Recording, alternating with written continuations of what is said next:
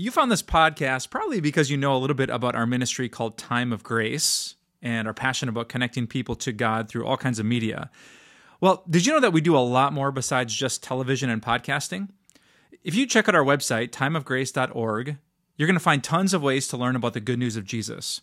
From daily written devotions to daily video devotions, tons of podcasts, blogs, our Bible Basics series called Bible Breath, and books and resources and more resources to help you in your walk with God. So if you're interested in any of that, just go to timeofgrace.org.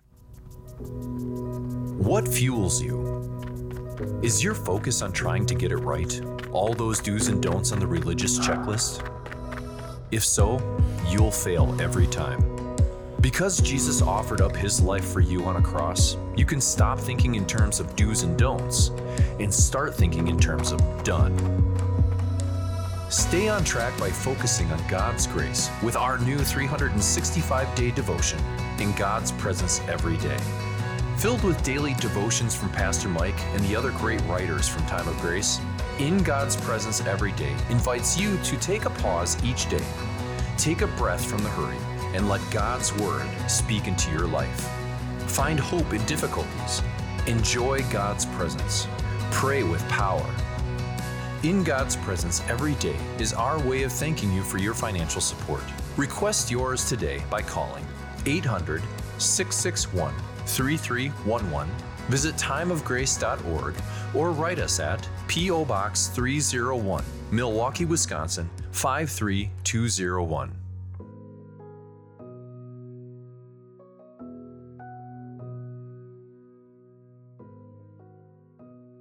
Seize those moments, my friends. Seize those moments to give thanks to the God who is always thinking about your significance to him, so that so many others can also see how significant they are to a God who's always good to his children.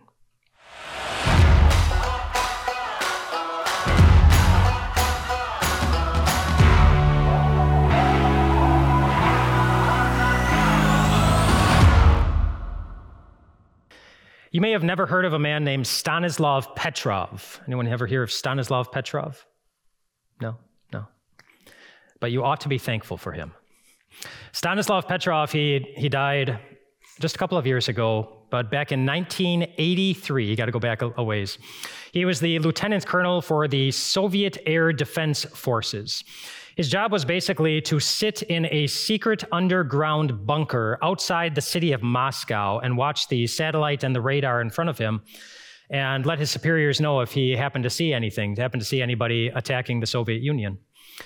Back in 1983, if you were around back in 1983, you may remember that 1983 is the year that President Reagan called the Soviet Union the evil empire, not a term of endearment. 1983 was also the year that the Soviet Union shot down an airplane that was traveling from the United States to Paris, killing 269 people. And so basically his job really was to sit in that underground bunker and watch the satellite and the radar to see in particular if the United States was going to be attacking Russia. And then one early morning in September of 1983, he thought that that's what was happening.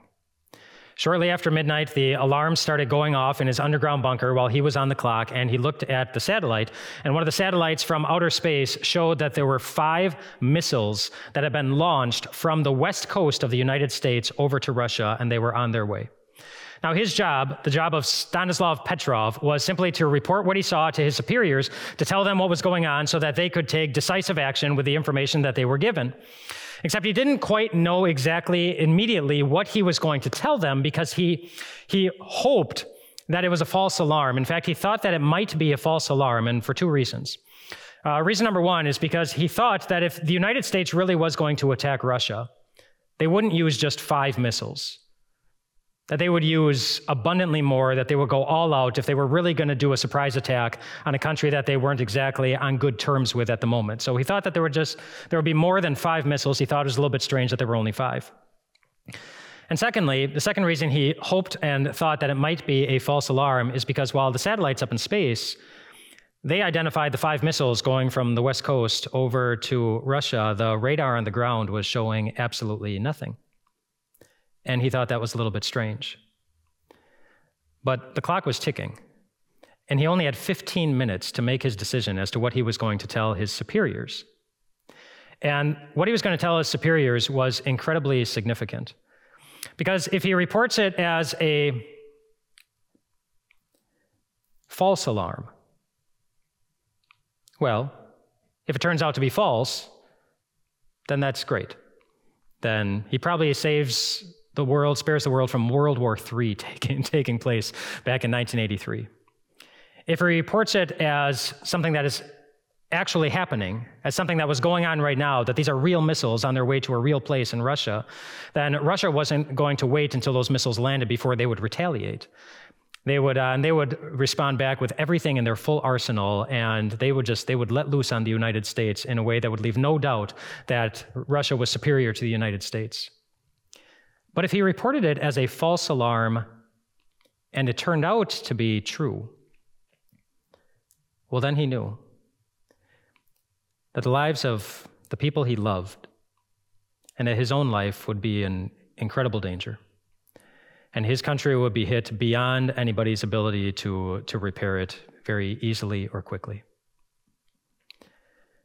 And so based on the fact that you might know that World War III did not take place in 1983, he reported it as a false alarm, which is exactly what it was. Identify somebody in your life that has had a very significant impact on your existence, a very positive impact, a Stanislav Petrov type of impact on your existence. I'm going to encourage you to think of at least one person right now. Put your head down until you think about them, and then lift your head back up after you've thought about them so I know that everybody's set. So go ahead and do that right now.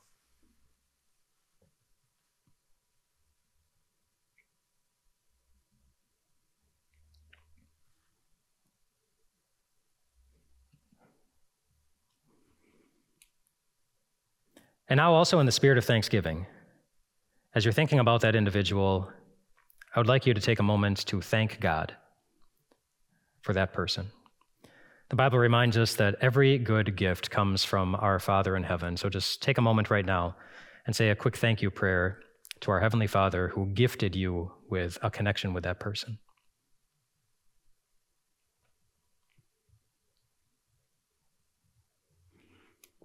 My apologies if you're still praying, but now I'd like to ask you a question. Do you think if everybody in the whole world took a moment to do that same exercise, to identify somebody who's had a significant impact in their life and to take a moment to thank God for that particular person, do you think anybody would have thanked God for you?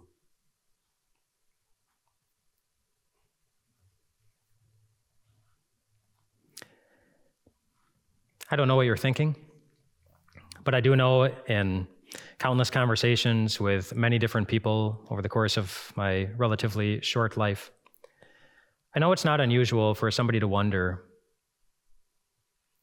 if their life is really that significant, if their life is really making any kind of difference in anybody else's life. And many don't wonder, they're convinced of it.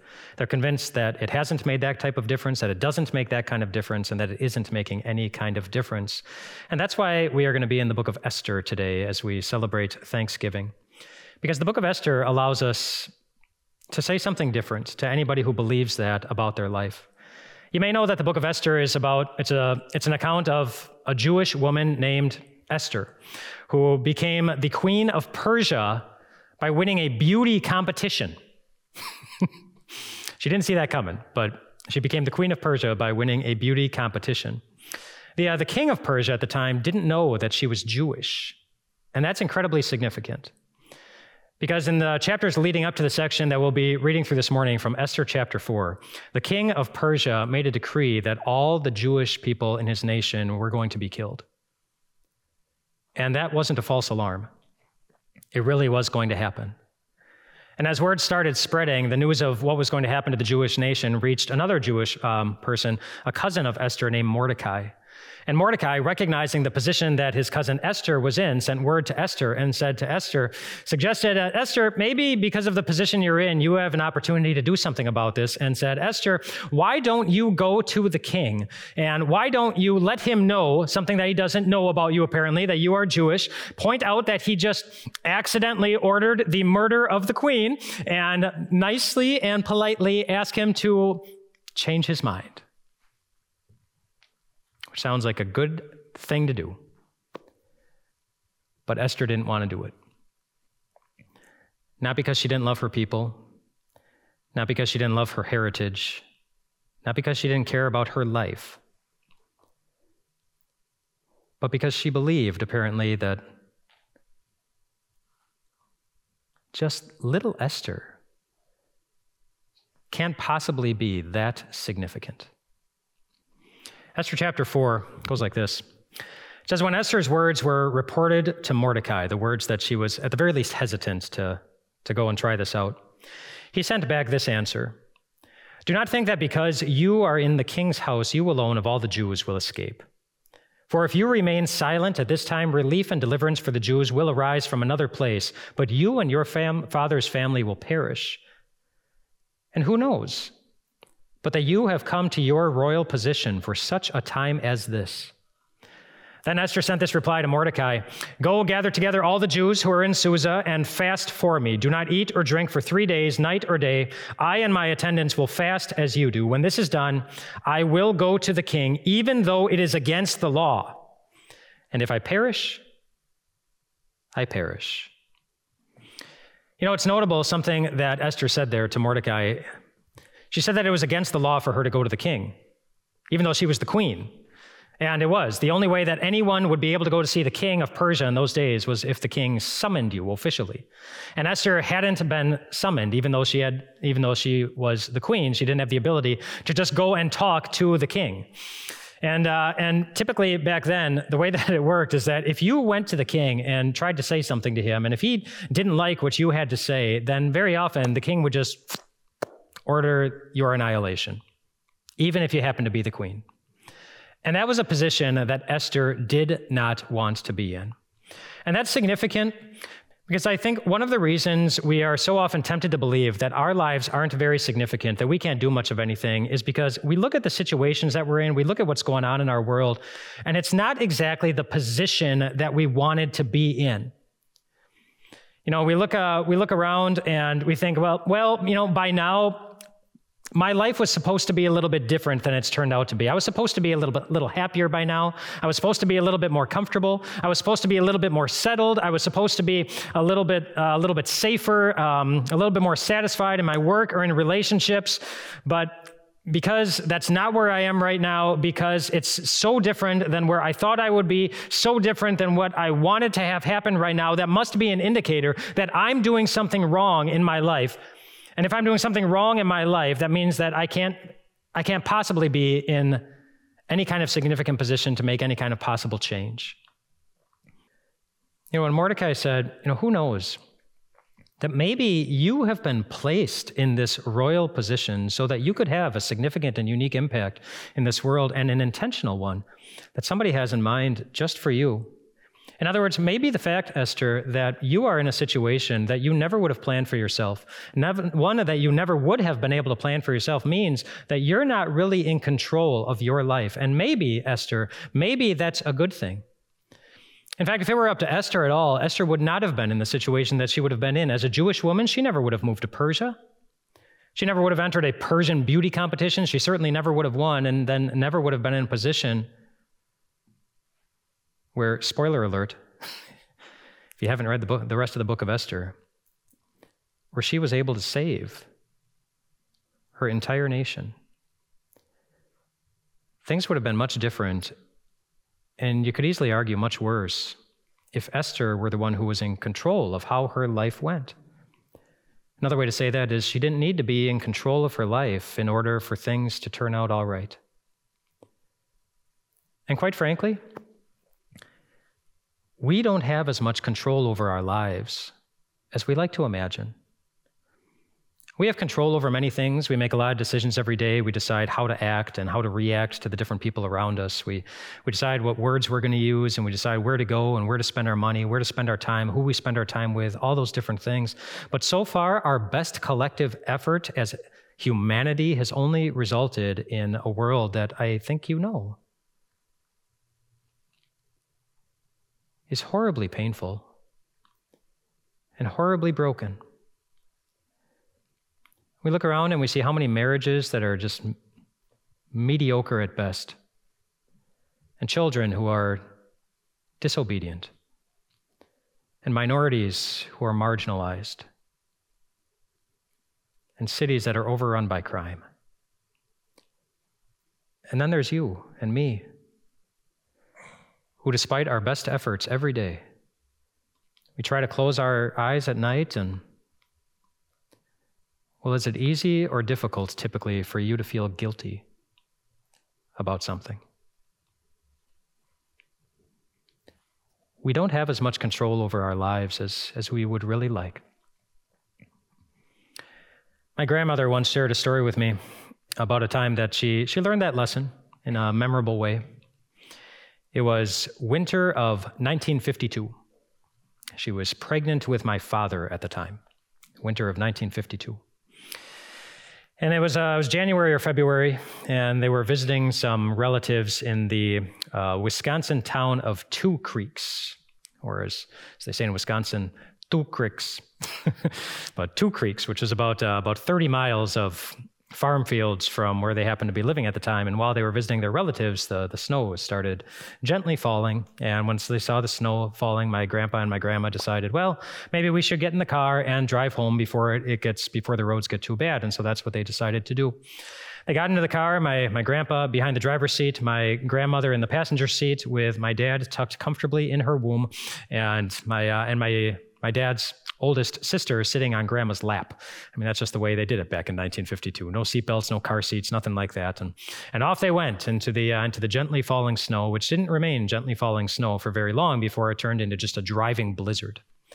Blinding snow in every direction. And they tried to make their way through it, but it was so blinding and so bad, and the wind so strong that eventually their car slid off the road and went down into a ditch out in the middle of nowhere. And they were stuck. And my grandpa, at that moment, decided to do what they tell you not to do nowadays if that type of thing happens. He decided to look at his wife and with his children in the car, and he decided to leave them. He said, I'm going to go out and look for help. And he did. He got out of the car, and he left his wife and his kids behind, and he started walking down the road, and it didn't take very long at all before my grandmother could not see her husband anymore because the snow was blocking the way. She doesn't know for how long she was sitting in that car, wondering if anyone was really ever going to see them alive ever again, when suddenly the back door of the car opened and a man fell into the back seat and the door slammed behind him. But it wasn't my grandpa. It was Rudy. Rudy was my grandmother's sister's father-in-law.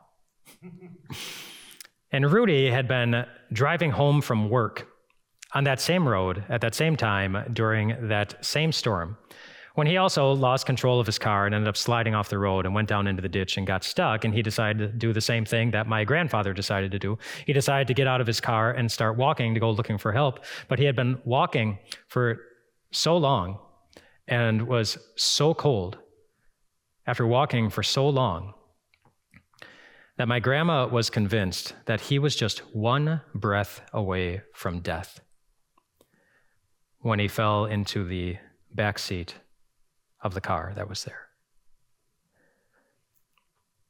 But he fell into the back seat, and it was warmer in there than it had been outside. And so he breathed again, and again, and again. And before too much time had gone by, my grandfather returned with a local farmer who had fired up his biggest tractor and drove it down the road to them and hooked it up to the car, pulled them out of the ditch and set them all free so that they could all eventually get home very, very safely. But that was a situation that none of them saw coming. You know, Rudy had no idea that car was going to be there, and certainly no idea who was going to be inside of it as he pulled on the handle. My grandpa and my grandma had no idea that Rudy was going to be wandering on that road, needing to be saved. And yet they were still in a position to save him. They saved him, in a sense, by accident. Which is the same thing you could say in a similar way about Esther. That she was in her position by accident. She didn't plan for that to happen. And she needed some help recognizing that that was the situation that she was in, but she ended up saving her people basically by accident, which is never how God works. God saved you on purpose. He saved you on purpose. And he knew exactly where you were. I mean, the surprises of our life the details of our life might be surprises to us on any given day. But they're never surprises to him. Jesus knows exactly where you are on any given day. He knows exactly right where you are today. And he also knows what goes on in our hearts at those moments. He knows how often we'd rather be God and control everything instead of trust God and lean on his promises. He knows how often we go through life being led by fear instead of by faith. He knows how often we wait until the very, very last moment, until we're desperate, to cry out to him. He knows. And still, he chose to drive himself into something far more dangerous than a snowstorm. He chose to drive himself to the hell of his own execution, where we not only see that God also knows how it feels to be in a very undesired situation, but where we also very clearly see that you and I were entirely forgiven of anything that would ever get in the way of God taking us to the very best location of all, the one where every tear is wiped away in perfection, the one where you never have to say goodbye to anybody you love ever again, the one where you'll never worry or be discouraged about anything, the one where you'll never again have to brace yourself for bad news that you hoped would never be coming. Whatever the details of your life right now, we already know the ending. It ends with your heart and your whole being smiling. And not because of your great ability to control exactly how things go from here on out, but simply because the God who was thinking about you on the day of your creation was also thinking about you at the cross, just as he was thinking about you on the day in which he spoke every one of his loving promises, because he knew we would need to hear them so often. He thinks about you as he decides where to send his angels every single day. He thinks about you as you close your eyes at night, while he always stays awake. You make an impact on God's existence day by day by day, which is why we know that what Mordecai suggested might be true for Esther, that maybe somebody else was in control of your life. Maybe it's not an accident that you are exactly where you are. We get to say that for certain about our lives. And this isn't the only place in the Bible where we see it. For I know the plans I have for you, declares the Lord, it says in Jeremiah 29, plans to prosper you and not to harm you, plans to give you hope and a future. And we know, the Apostle Paul says in Romans chapter 8, that in all things, even the hard things, God works for the good of those who love him. In Acts chapter 17, the Apostle Paul was giving a speech in the city of Athens in which he reminded them, he said, God not only knows the exact places where you will live, but he determines them and the exact places that you will call home. And he even tells us why. Not so that more and more people can see your significance, but so that you and I would be in unique positions compared to any other person on earth to be able to help others see God's. Earlier, when I asked you to think about one person who's had a significant impact on your life, anytime I ask somebody to do that, it's not difficult for me to think of 5 people. I can easily think of 5 people in my life who've had incredibly monumental, significant impact on my life. I bet you don't know a single one of them. They're not famous by any means, but they are to me. But the one thing each of them has in common is that as I look at their life and as I think about their life, something was obvious. They were thankful to God. They lived like they knew they had reasons to be thankful to God. And it showed up in a wide variety of ways. That was it. That was the impact they made. They were thankful to God. They lived lives of thanks. 3 of them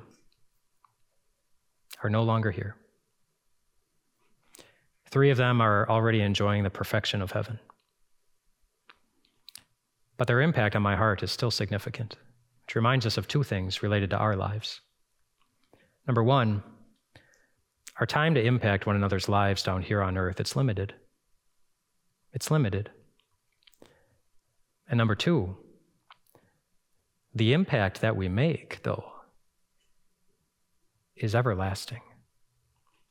It's everlasting. Even my friends in heaven, every time I think about them, it brings joy to my heart. It reminds me to thank God. It's easy for me to think of them and thank God. Seize those moments, my friends. Seize those moments to give thanks to the God who is always thinking about your significance to him, so that so many others can also see how significant they are to a God who's always good to his children. Let's pray. Father in heaven, you are so, so good. Every gift that you give us through our Savior Jesus is not only good, it's perfect. And it's all for our benefit. By his pain, by his wounds, by his blood, we are healed. We are forgiven. We are your perfect children in Christ. That will never change. That will always be true. We thank you, God, for you are good in giving us those things. We thank you, God, for you are good and also giving us opportunities to highlight your goodness to the people around us. Every one of us is in a very unique position in life. There is no one else who is standing exactly where each of us is. And that's intentional on your part. You created each of us to have a significant impact on this world and a unique impact on the lives of those around us. Help us to make the greatest impact of all, to live by faith in you, so that those around us can see the God that we are blessed to have faith in. We give thanks to you, dear God, for you are always good. In Jesus' name we pray. Amen. Do you find Jesus really interesting, but kind of confusing? Maybe today you sense that God is working on your heart and giving you a new excitement about the things of the Christian faith, but you're not quite sure what to do next. If so, you're exactly the kind of person that I wrote this brand new book for called The Basics. It's not AP Bible, and it's not going to answer every question you have about Christianity, but it's going to get you back to the basics of why Jesus is worth following today and for the rest of your life. If you're interested, just go to timeofgrace.org to download your free copy. What fuels you? Is your focus on trying to get it right? All those do's and don'ts on the religious checklist? If so, you'll fail every time. Because Jesus offered up his life for you on a cross, you can stop thinking in terms of do's and don'ts and start thinking in terms of done. Stay on track by focusing on God's grace with our new 365-day devotion, In God's Presence Every Day. Filled with daily devotions from Pastor Mike and the other great writers from Time of Grace, In God's Presence Every Day invites you to take a pause each day. Take a breath from the hurry and let God's Word speak into your life. Find hope in difficulties. Enjoy God's presence. Pray with power. In God's Presence Every Day is our way of thanking you for your financial support. Request yours today by calling 800-661-3311, visit timeofgrace.org, or write us at P.O. Box 301, Milwaukee, Wisconsin 53201.